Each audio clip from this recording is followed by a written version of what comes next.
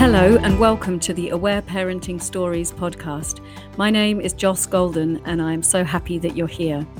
In this podcast series, I interview people who are passionate about parenting. We talk about many things to do with parenting and motherhood and explore the joys and challenges that we all face in our families. The aim of the podcast is to share more about aware parenting, to inspire us all on our parenting adventures, and to support us all to raise our children with more awareness, connection, and love. Hello, and welcome back to another episode of the Aware Parenting Stories podcast. Today, I'm back having conversations with my beautiful friend and colleague, Danni. Hi, Danni. Thanks for coming back and having another chat with us. Hi, Joss. Lovely to be here again. So today we are going to finish the conversation that we were having before around the lists of 3 things that come up a lot in aware parenting as a way to sort of simplify and explain the theory and how we can put it into practice. And we made this big list of 3. We were originally going to have it in one conversation. And of course, it's come to 3 conversations, which is just perfect. So funny how it's evolved like that. But yeah, makes so much sense, doesn't it? Yeah. So the first of these last 3 things that we want to discuss is around the 3 things that children and we as adults too need in order to sleep. And of course, I'm sure everybody's aware of the Aware Parenting podcast, and Marion Rose has just done a beautiful series on there, which I think she's still in the middle of, around sleep and lots of conversations with different people about sleep.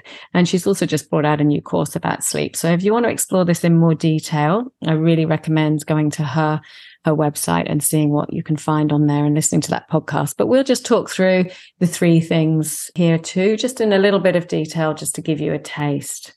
Mm-hmm. So do you want to talk about the first one in that list of 3, Danni?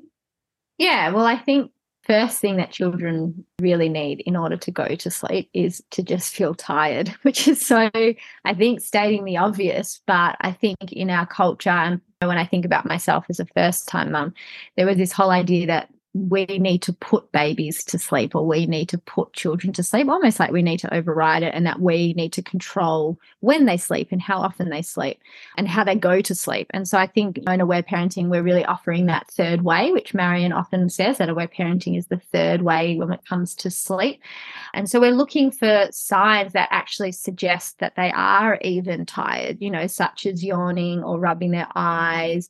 Often I found, like, when my girls were starting to get really tired, their little eyebrows would go really red, like as they're yawning. And it was like, I was like, okay, we're starting to understand and learn their cues. And then that sort of shifted as I started to get older, that sometimes they need to have and actually move things through their body first before they're actually able to even settle down and move into that state of being really sleepy.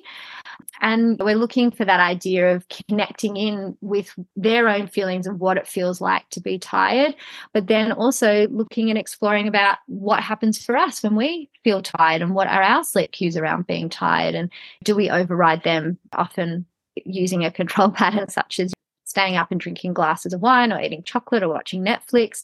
So I think it's really important for us maybe to start with, if we are having sleep issues or problems with our children, even just looking at our own story around what is it that we need to fall asleep. I know lots of people that have to listen to music or a podcast or something in order to actually be able to fall asleep, because maybe that natural and intuitive knowing of, I'm feeling really tired and I can just close my eyes and drift off really peacefully doesn't happen so naturally for so many people. Yeah, I love how you explain that. And it's interesting that we still talk so much, well, we don't in the aware parenting community, but in our culture around sleep training and this idea that all we need to do is train children and then they'll fall asleep. And I love what you're talking about there, because you're talking about us learning to tune into our own cues in our bodies, but also supporting our children to learn to do that as well, so that they are aware of when they're tired and what that feels like. And it's like, again, it comes back to that attunement, tuning in, looking at our children, seeing what's there and what the signs might be. And of course, accepting in aware parenting that just being tired is not enough to fall asleep, that there are other parts of that picture too. And I just add into that, of course, as we go through childhood, our rhythms around sleep change. And so often in the teenage years, for example, with the changes in the biochemistry inside our bodies and the timings and the rhythms and the releasing of chemicals to help us go to sleep, that all changes too. So often we see a change in our children at teenage years where they don't want to fall asleep. They're not actually tired till later, and then they want to sleep for longer. And often that can be quite hard when people have to get up and go to school the next day. And so they have to go to sleep at a reasonable time, but their bodies are actually not ready for sleep until much later. So yeah, tuning in for us, observing our children at any age and supporting them to tune in, really, really important. And then, of course, tuning into ourselves. And I'm often really, really tired and telling myself, oh, I'm going to have an early night tonight. I'm really tired. And then I find myself still up at 11:30. So, yeah, it's an ongoing process, learning to tune into that, isn't it? I think, and it's also, if I just think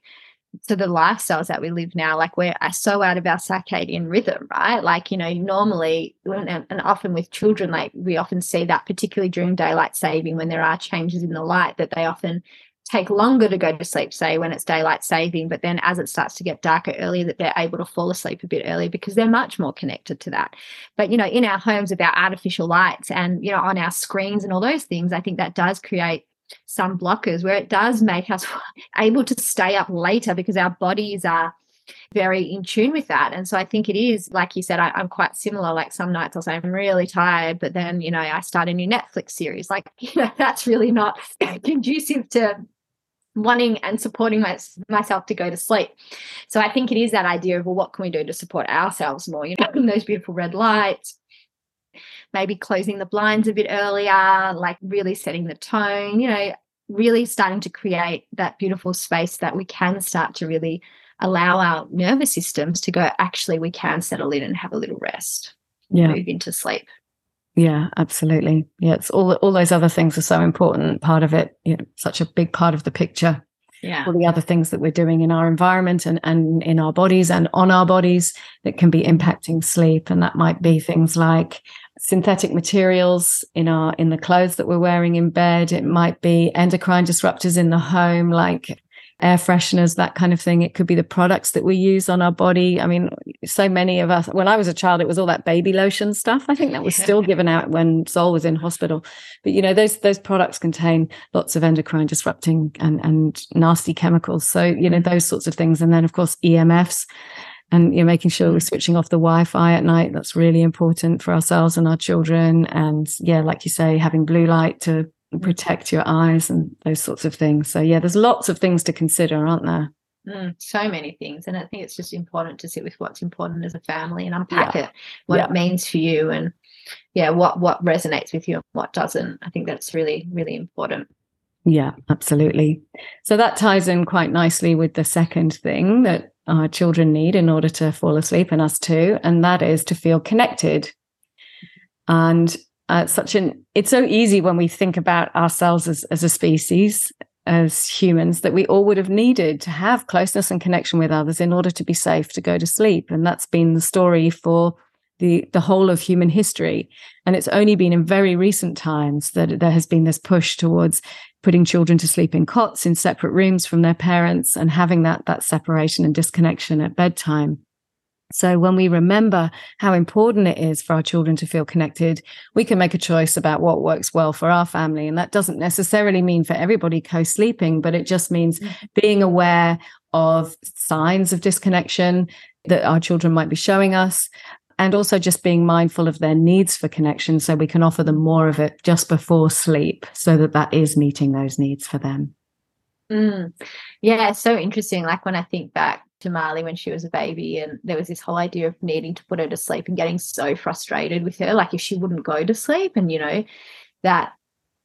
just feeling really angry almost, like, you need to go to sleep and it's late, and and being quite like feeling that anger in my body, and how much that would have created so much disconnect for her, and not surrendering to the health nurses telling me that I can't sleep with her, and all that sort of stuff. And then when Kiki coming along going, right, we're all just going to sleep in one room because I need sleep, and really surrendering to what they actually were asking of me, which is that connection. And I think over time, I really played with, the other thing that was in mainstream was that we need to dim the lights and play the music and rub the lavender oil. And my kids would get out the bath and would go nuts. Like, it was like it reset them and they were wild. And I was like, but the books and all the people are telling me that this is like the calming down time, and they don't want to calm down. They're actually a bit wild and free during this time. And so really, when I found Aware Parenting, I was like, oh, they need to release all this stuff out of their body. They need to play and do the rough and tumble and play games to get into their, into their pajamas. And, I remember with Kiki playing this beautiful game where she would throw her dog, out the cot. It was the only time she ever went in the cot. We slept all on a floor bed, but she would go into the cot to play this game where she would throw the dog out. She was probably like 13 months. And I would throw her little dog toy back in, and she would throw it out and I'd throw it back in.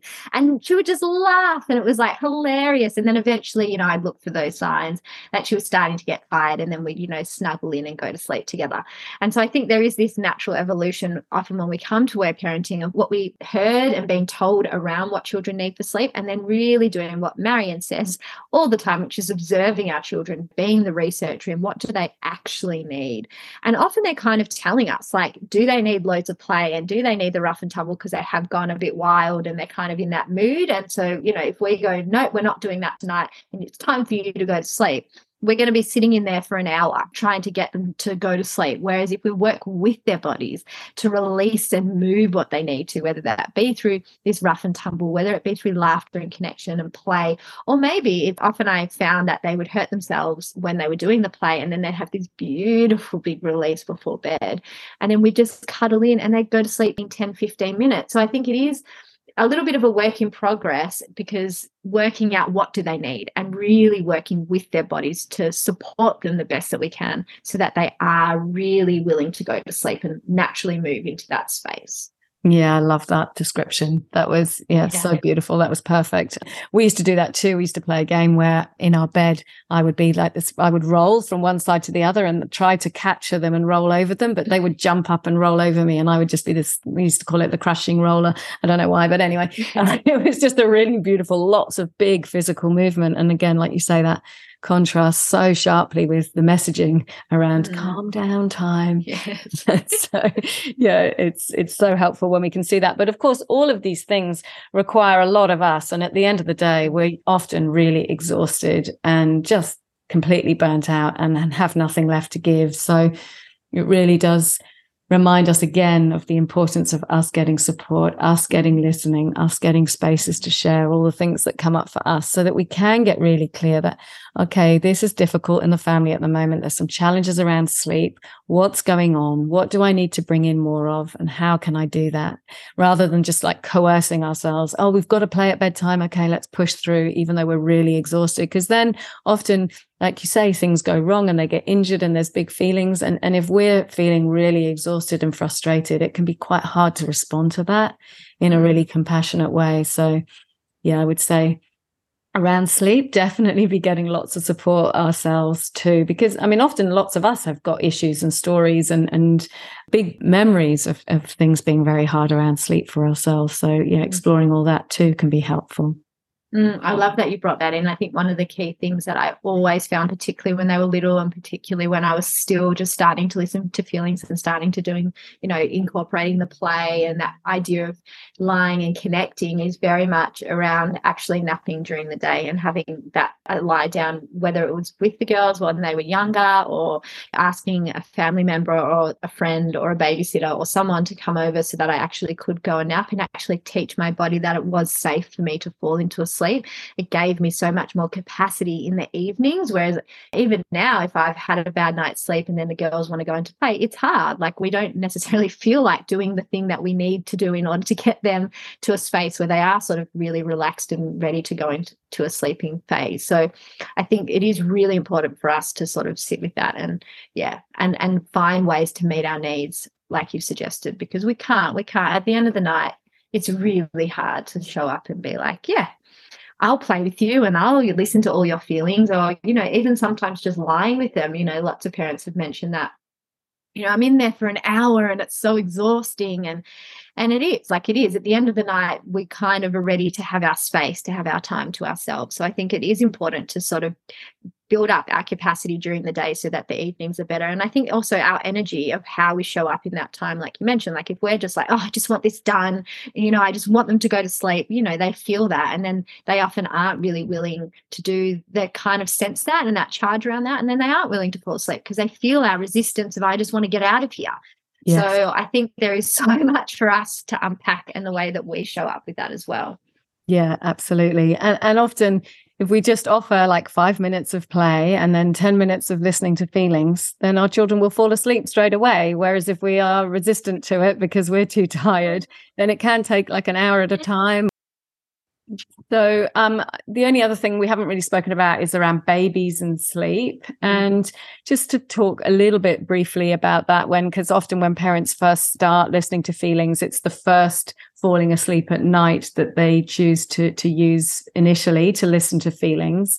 And often I find it really helpful, well, when my second child was little, but also to recommend for parents is slightly changing up the routine. So you do your bath and your play and that kind of thing. Then you do your feeding outside of the bedroom. And then once you know that the feed is finished, you go back in, you go into the room then and you lie down and that's when you listen to feelings. That's what I found really helpful. And then just stay there and let them know that you're right there and listening. And often, of course, if babies are used to falling asleep on the breast, then when you first start not doing that and changing it, there's big, big feelings there. And so again, just tune into what feels right for you and what you're observing in your baby afterwards. Like after a big cry, not falling asleep on the breast, are you then noticing that they're sleeping for longer periods? They're not waking so often. Are they more relaxed in their bodies? Are they falling asleep in that beautiful, open, soft, supple kind of way? And just seeing what you might notice there. Do you want to add anything to that, Danni? No, I think that's really beautiful, like as a recommendation of a way to start. And I think what I found really useful after that was to just go, if they wake before 10, I'm going to listen more. And if they wake, then I'd stretch it out and then wake before 11, then wake before 12, having my own limits around how much capacity I had and how much I was willing to be available during that time. And then slowly it just grew and grew and grew until it kind of got to a point where they were sleeping through or for sleeping for longer blocks or didn't need the breast to go back to sleep. Well, was really happy just to have like a little cuddle with me and know that I was there and then go back to sleep rather than breastfeeding. So it is a little bit of playing with what feels good as well. But I love that idea of just starting of that change of routine, particularly if they have that breastfeeding control pattern. Yeah. Lovely. Okay. So as we said, I really recommend going and listening to Marian's podcast and her sleep series because she really shares with great wisdom and knowledge about all this. So the next thing we wanted to talk about is another beautiful aspect, which is the 3 things that we can do when we respond to our children harshly or we react in ways that aren't really aligned with how we want to be a parent, which we all inevitably do at times. And often this is something that parents really struggle with initially because they just go into so much guilt and shame and self-judgment, big feelings anyway in response to when this happens. And this is something that we're both really passionate about, supporting parents to understand, first of all, the normality of it happening for all of us, regardless of how long we've been practicing aware parenting and regardless of how much work we've done ourselves, it does come up. And so first, I think that first step in how to respond is real compassion and kindness towards ourselves and acceptance that this is part of parenting. I love that.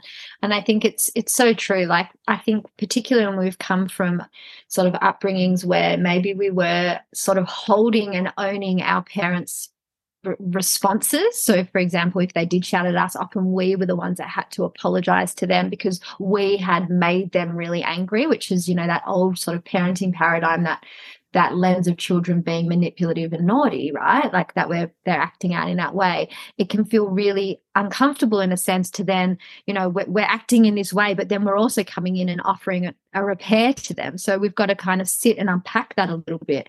But I think what's really beautiful is, we all are working from the best intentions and with what we have in order to be able to show up for them. And we're all going to have moments, like you said, where, we behave in ways that don't feel good or move into things that don't feel good. And the idea is, we're not trying to say, yes, it's okay to do that. We want to obviously get to that place where we've done a lot of inner work so that we're not doing that all the time. But inevitably, things are going to happen when we're coming from these really sort of traumatic childhoods on different levels for different people, that we are going to show up in ways and at times where it doesn't feel good in our bodies.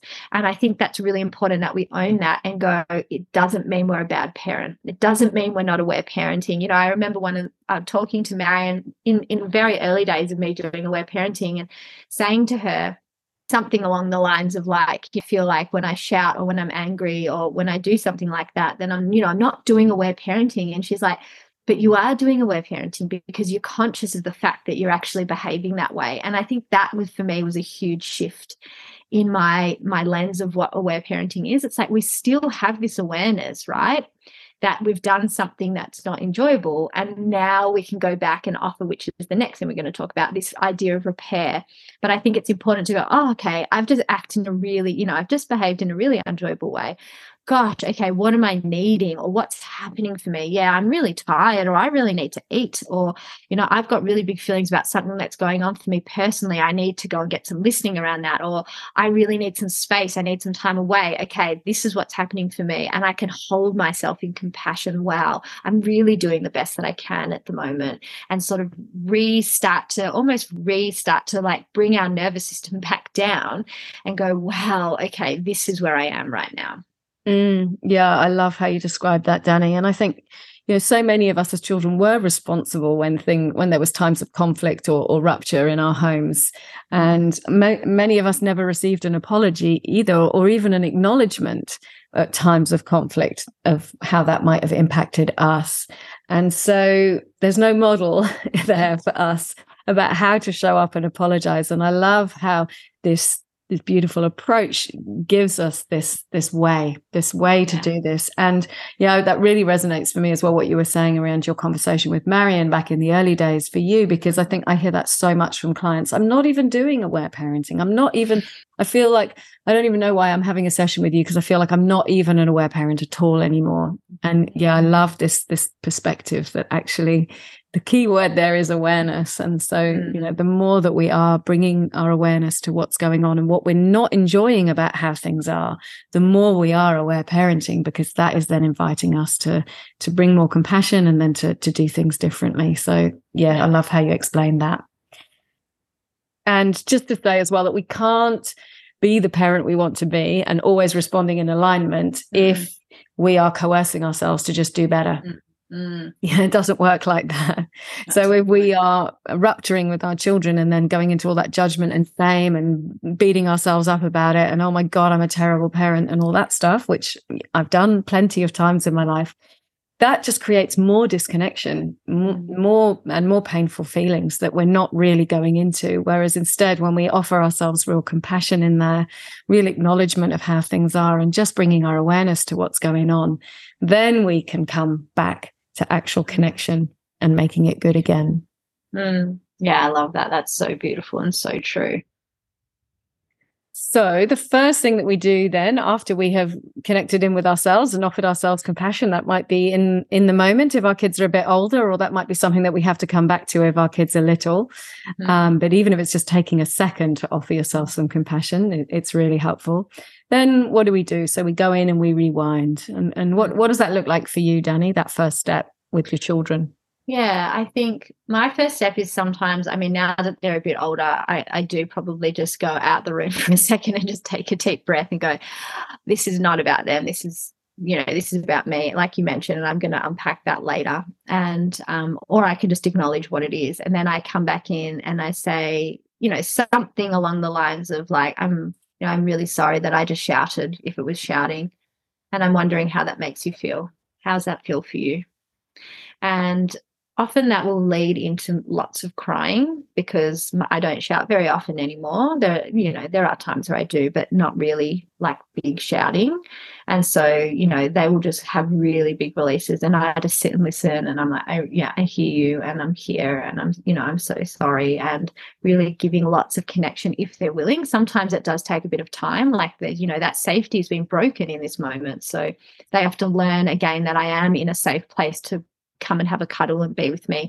And so sometimes it is a little bit of a dance. It's a little bit of moving in. And if they're like, no, get away. And so then it's like, okay, yeah. And, sort of moving in and out until we kind of get to that place where we've moved those feelings and we have a really big cuddle. And then what I tend to do is at some point a bit later on, so not in that moment, but a little bit later, I'll often have a conversation and say, I'm really sorry that I shouted earlier.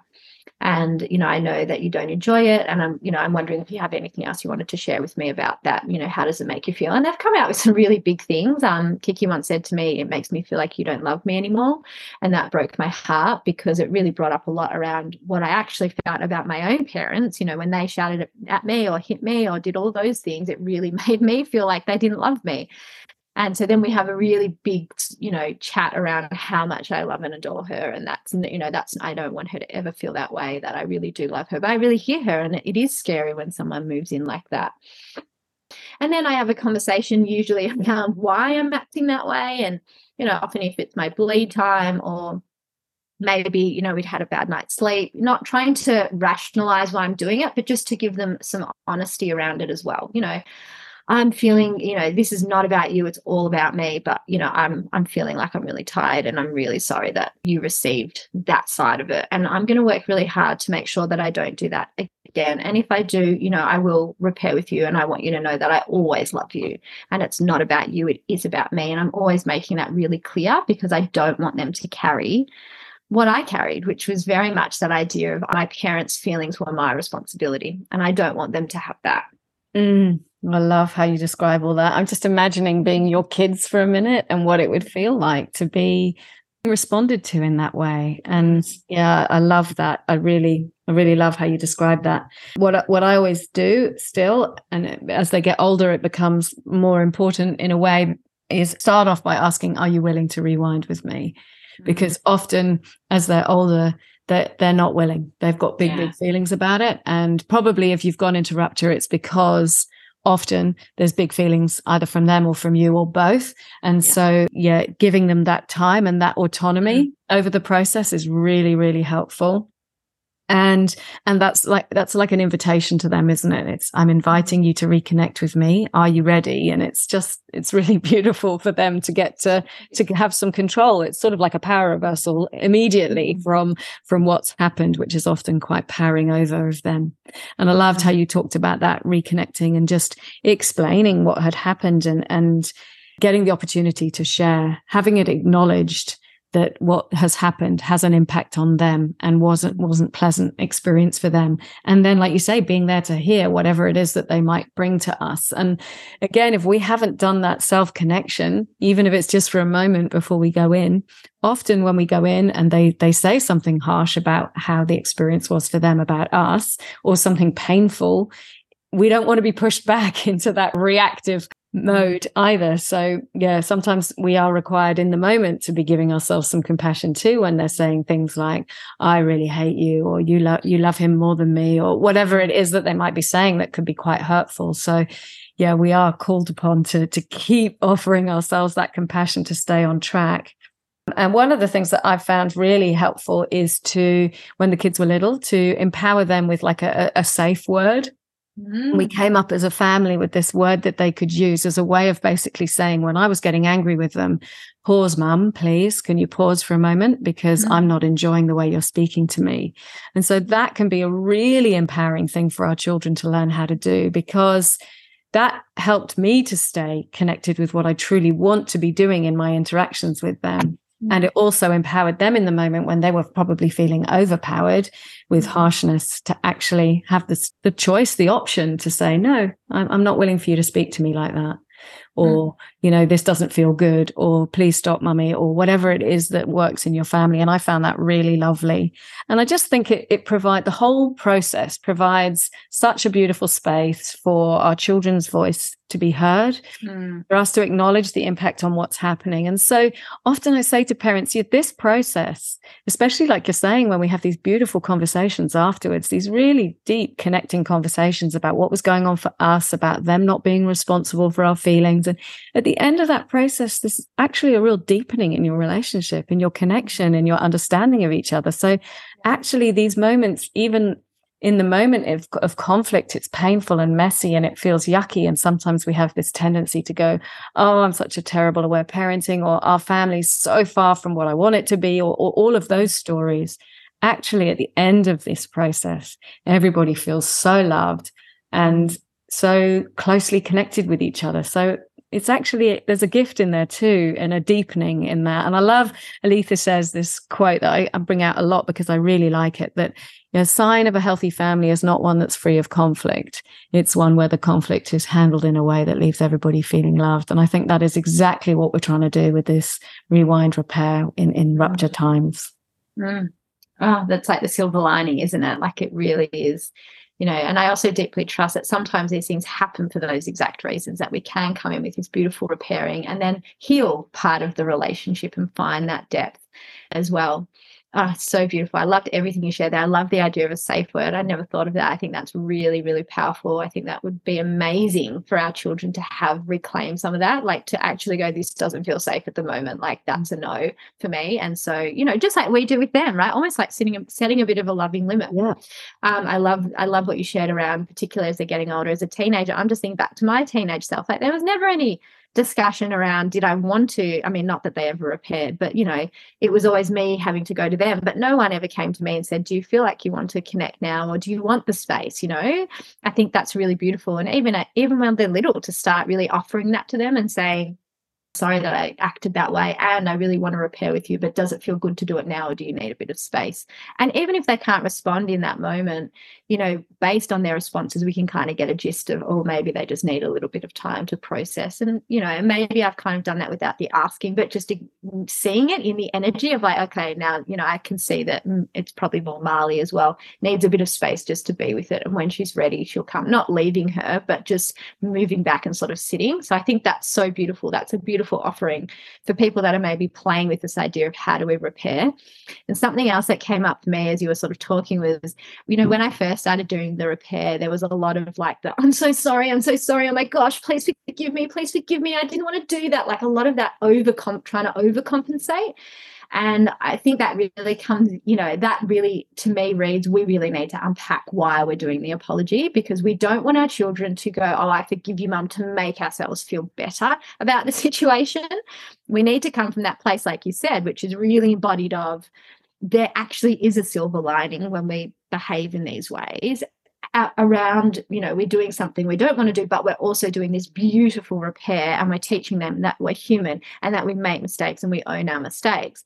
But if we're sort of coming in with this need for them to go, it's okay, and cuddle us and connect with us, I would say there's probably a bit of an inner part of us that needs to kind of be sat with and explored and unpacked a bit.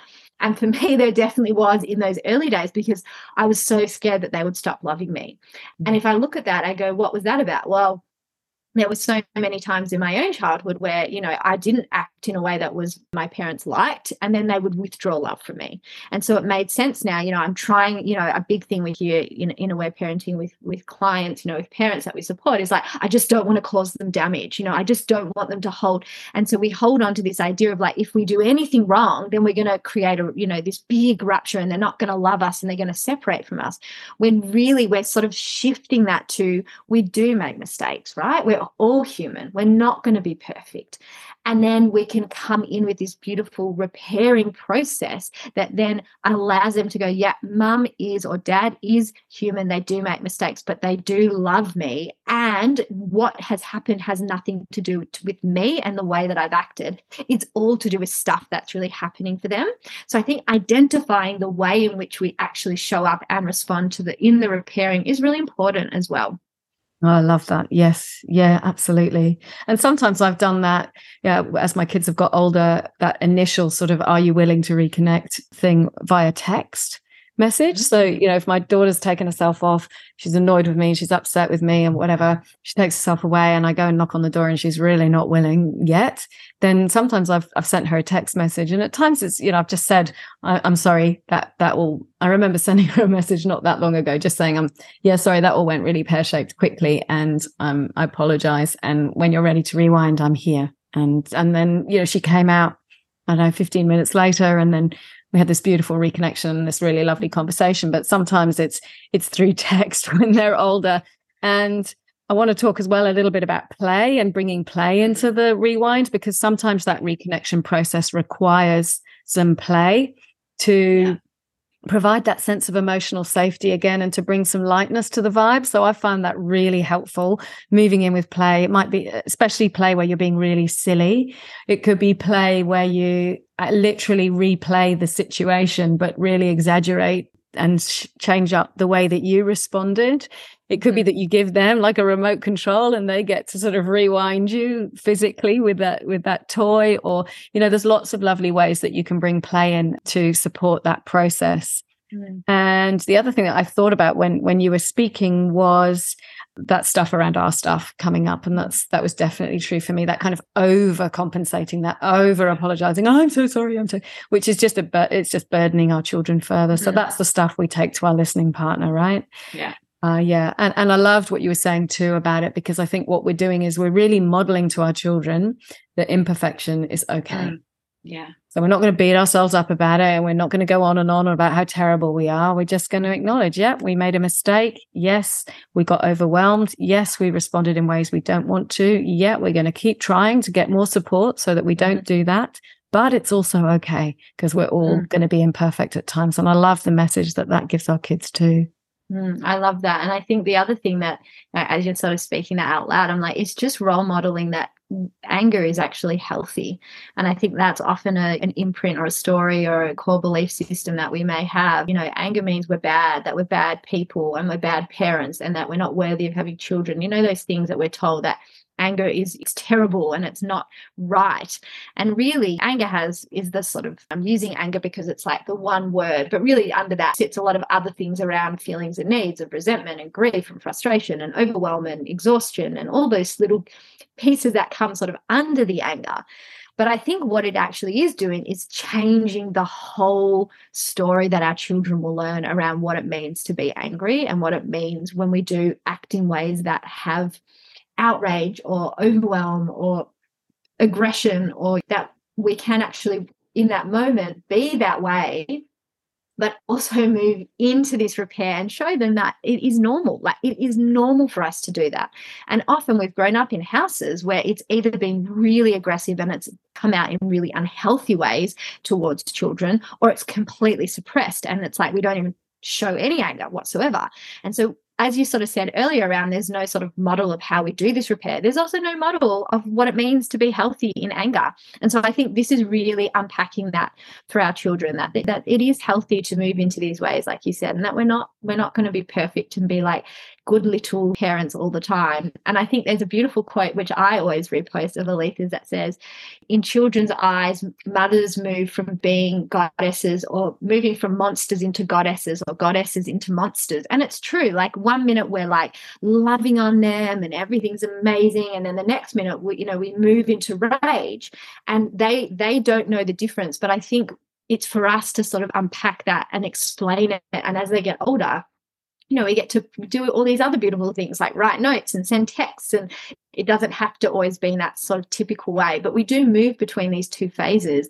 And I think it's really important because it normalizes that is actually what happens for everyone, that when they move into rage or into joy and happiness, that it's all just part of being human, basically. Yes, absolutely. I love how you describe that. And if we're trying in aware parenting to be welcoming all feelings, then that means all feelings, and that means feelings in ourselves too. And so if we're going into that blame and beating ourselves up, then we're really not welcoming the fact that we have rage sometimes, like big rage. And these things are really beautiful opportunity then to see that we need some more support. You know, maybe we've got lots of unmet needs. Maybe we're telling ourselves all kinds of unenjoyable things. Maybe we've got lots of big feelings that are sitting there that are being touched by their behavior or by something that's going on in the moment. And so, you know, again, it's a real invitation for us to be getting more support. And then the more support we get, the less likely it is that we're going to go into this big rupture with our children and we find other ways to express our feelings and to get listening. But, you know, it really starts with giving ourselves compassion and acceptance and putting down those sticks of blame and shame and harshness and judgment of ourselves, doesn't it? Yeah. And modeling that to our children then too. Yeah. Yeah. And I think this moves really beautifully into our last little one of the threes, which is all about compassion, which is what we've just been talking about. Like what, you know, that it's so important and is such a core part of the whole aware parenting, reparenting process, that we can't really do any of this without holding compassion for ourselves. Yes. Yes, such a big one. So the reason why we added this to the list is because it's something that we're really, really passionate about, but also because in a way there's three elements to compassion too. One is, you know, offering compassion to our children, which many of us learn to do early on in the aware parenting process. The next is offering compassion to ourselves. That often takes a bit longer for us to learn.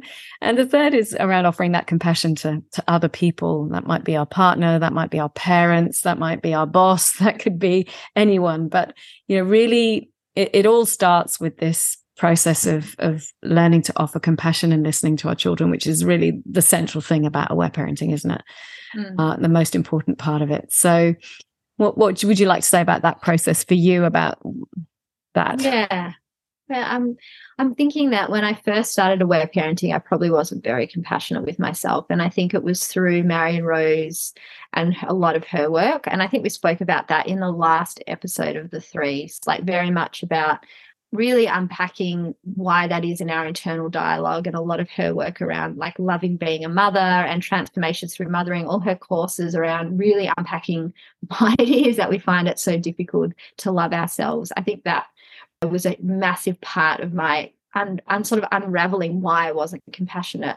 The other part was just having sessions with an instructor in this ongoing way. So, you know, at that time it was Lael, where I sat on her couch like every fortnight, I think it was, for like 6 months, and just unpacked all parts of my childhood and, you know, the stories I was telling myself and what was I making it sort of mean. And then coming in and hearing for the first time someone offer me compassion in a completely different way. And I'd never really received anything like that in all of my years of life in general, and working with some therapists along the way. I'd never received compassion like that. Just compassion for, in the sense of what would my own inner loving mother and father say to me in these moments where I felt lots of pain as a child, but also just equally compassion for what I was doing in the moment with the girls and why it was so difficult, and still receiving love. And I think the thing that really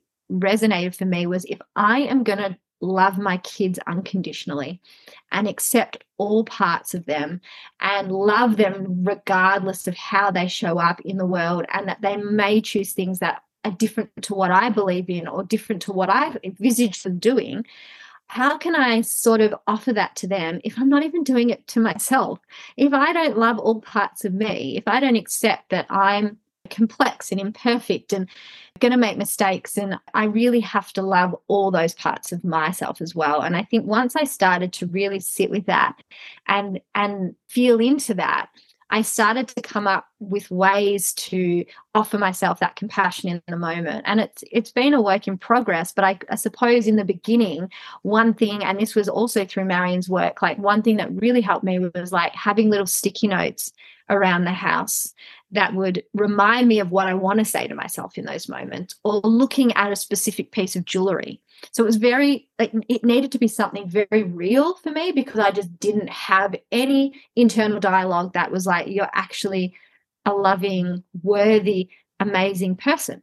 So it was starting off like that. And then over time, as I started to do and say these things more to my children, I actually realized that I was actually saying a lot of them to myself at the same time. So there was this like dual process of, you know, when I'm sitting with the girls and I'm saying, I'm here with you and I see it's really big for you and I see you and I'm here and I love you. And, you know, and then it's like, well, actually I'm offering those inner parts of me those words as well.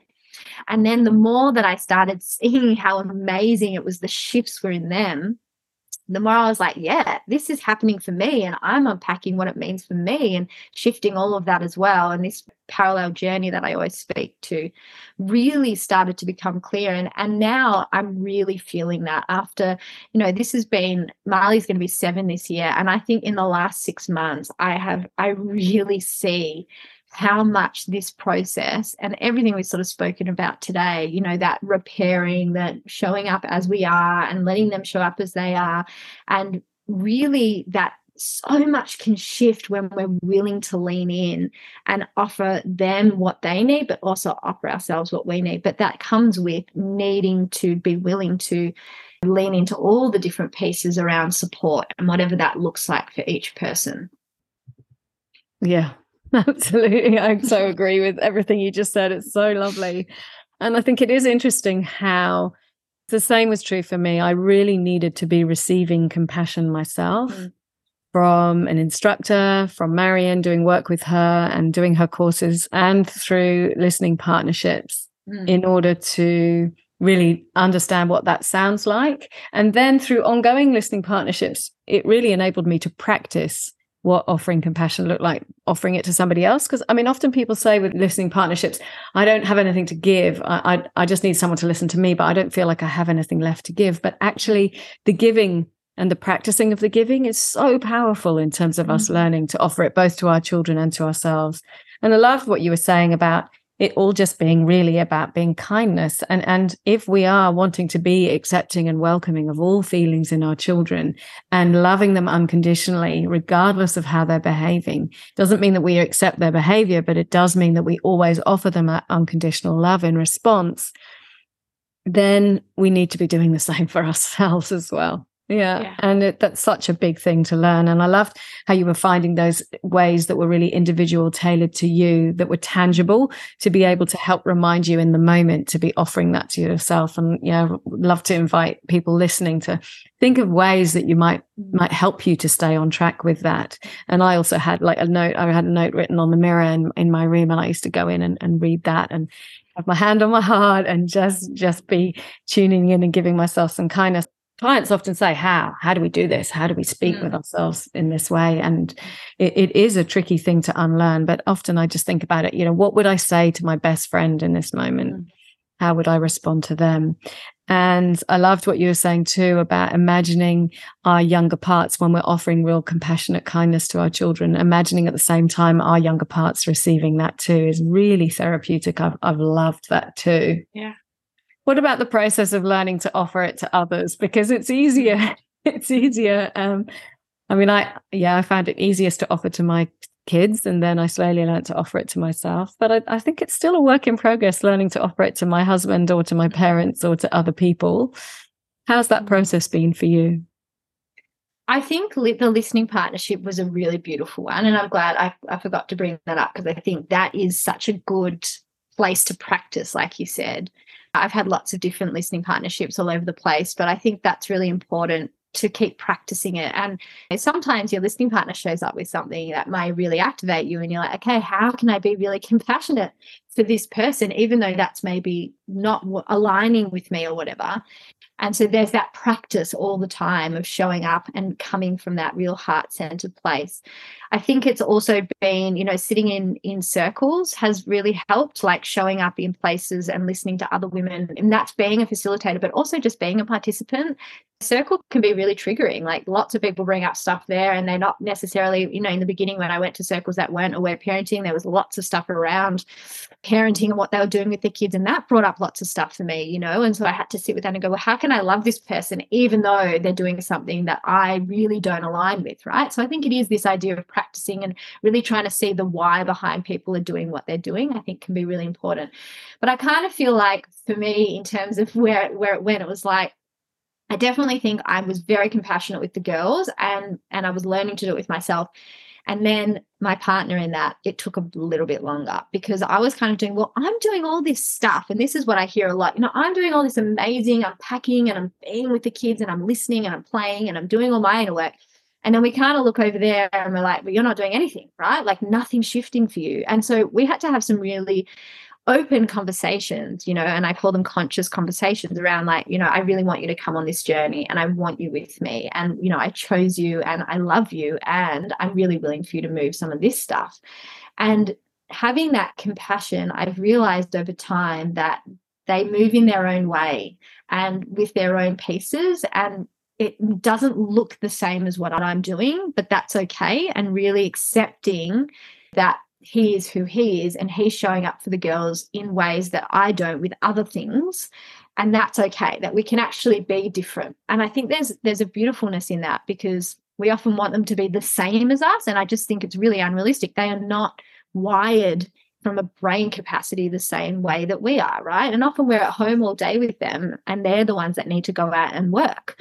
And so there's stuff there. So I think it took me a while to find that compassion with him, but I think it's through having these beautiful, vulnerable, open conversations that I was really able to sort of maybe hear things from a different perspective for him, that really allowed me to have the compassion to go, okay, that's where he is. And then it kind of became, I could be compassionate towards the dog and their feelings and the cat and their feelings. And all of a sudden, you can kind of see people, listen to their story, and there is always a reason why people are doing things. And I think if we always can see what those underlying feelings and needs are, we can move into a lot more compassion. And it doesn't mean I'm always 100% in compassion. There are times where things have activated me and I've come from a really activated space that didn't hold compassion for the situation at all. I think the difference is, though, that I would often walk away from that and go, okay, there are big things for me here, and I go away and I have to unpack that with a listening partner or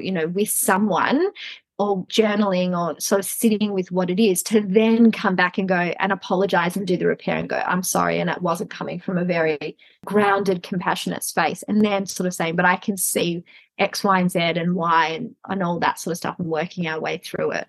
I think it is that the more that we practice it for ourselves and our children, the more we learn to be compassionate with all other people. And likewise, as you said, with parents, I think in the beginning I was really angry, and I think we have to go through a process where we grieve that. We grieve maybe what we didn't receive, and we feel that rage and feel that anger. But as I've also started to sit with that and hear about my own parents' upbringing and what that was like for them and their parents, and all the different layers in there, I do think on some level they were more conscious than the parents that came before them, and they did the best that they could for their time, with their openness and their consciousness within that, their awareness. And so there is compassion because what they experienced was some really traumatic things. And so I think when we can unpack it like that and see people as to why they are showing up the way they do, there is a way to be compassionate with them if we're willing to look at it through that lens. Oh, yeah. I mean, aware parenting teaches us so much about humans, doesn't it? It really helps us to understand that so deeply, about how we work, about our thoughts and our needs and our feelings, about our stories and our experiences and how they all impact us. And so often as we learn more about it and we embody it more ourselves, it does become easier to offer that to others. But there is this real part about tending to ourselves in it too. So if we're having interactions with other people, we really do need to take time to unpack and be aware of the big stuff that's coming up for us in order for us to then be able to reconnect and offer compassion to others. And we really do need to comes back again to us needing to do our work. We need to be healing our younger parts. We need to be noticing, and it's not that we have to go back to every bad experience we've ever had in our lives. We need to bring our awareness to when our behavior or our responses to other people's behavior is bringing up big reactions in us, and then taking time to go explore with a bit of curiosity what's underneath there and what we need to tend to. And then it's just this virtuous circle, and I don't really like that word, but it's just, it just gets easier and easier the more we do that, and the more listening for ourselves and healing ourselves we get, the easier it is to be compassionate to ourselves and to our children and to our partners and to our parents, and that just gets easier and easier, but there are times when it's deeply painful, our interactions with other people. And so we just have to give that pain some space. Yeah. I love the way you explain that process. And I think something else that I've definitely played with sort of over the last few years is when we are really compassionate, people bring you a lot of stuff. Like even people if you go to a local homeschooling meetup and like, you know, people feel your energy. Like if you've got this openness to listen and to, you know, be compassionate, all of a sudden you're everywhere. And, you know, people are just coming up and they're telling you things. And so I've sort of had a few experiences recently where I've had to go, actually, I need to have some boundaries about what it actually means to offer the compassion. That we can be really compassionate and kind of go, oh, that sounds really hard. We don't need to hold it all of the time for everyone. And I think that's really important, is like, where do we want to actually offer this compassion to a really beautiful place, you know? More in our children, more in our home, more with our listening partnerships, with close friends, people that are really meaningful, but also to be aware that when people are gravitating to us to tell us all of their stuff, it is important to have some boundaries, and it's okay to not go, oh, well, let me sit here and listen to you for an hour after school drop off because that's really important.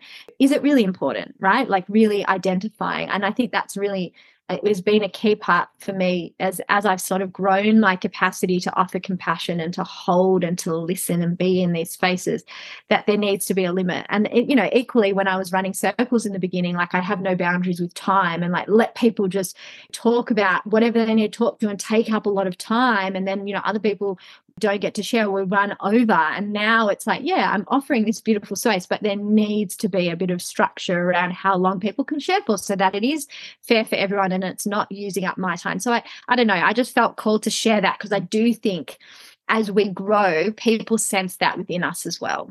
Yeah. Well, thank you for sharing that. I think it's really important. And when you work like professionally as an instructor or in some other role where you're supporting people professionally, there is this thing, compassion fatigue, you know, it's an understood thing, that so it really does require us to be reflecting on what's coming up for us and whose responsibility the feelings are and all those different sides. And in the end, it just comes back that we need to be receiving compassion if we're going to be offering it, really. Yeah, exactly. That was the key thing, is to have support. We need support if we're going to be giving support and compassion to others. It's really important. Beautiful. I mean, we could talk about compassion for ages and we'll probably do other episodes about it, but is there anything else you want to say now, Danni? I'm just aware of the time, so. No, I just think that if this is new to you or you're just starting out, how can you, in the moments where it feels really big, how can you offer yourself more compassion? What would it look like in that moment to receive compassion? And how can you love yourself more? What can you do to really show your body and your soul and just the person that you are, the love that you truly deserve? Yeah, I love that. And then from that, I would love to invite people early in the process to be thinking, can you pause more rather than reacting to their behavior, and just ask yourself for a moment, is what I'm about to do going to be received in a compassionate way by them or not? And of course, there's sometimes when we can't, and that's when all the beautiful stuff around repair and reconnection comes in. But when we can, it's a really powerful way to be offering more compassion to our kids. Yeah, well, that's so beautiful.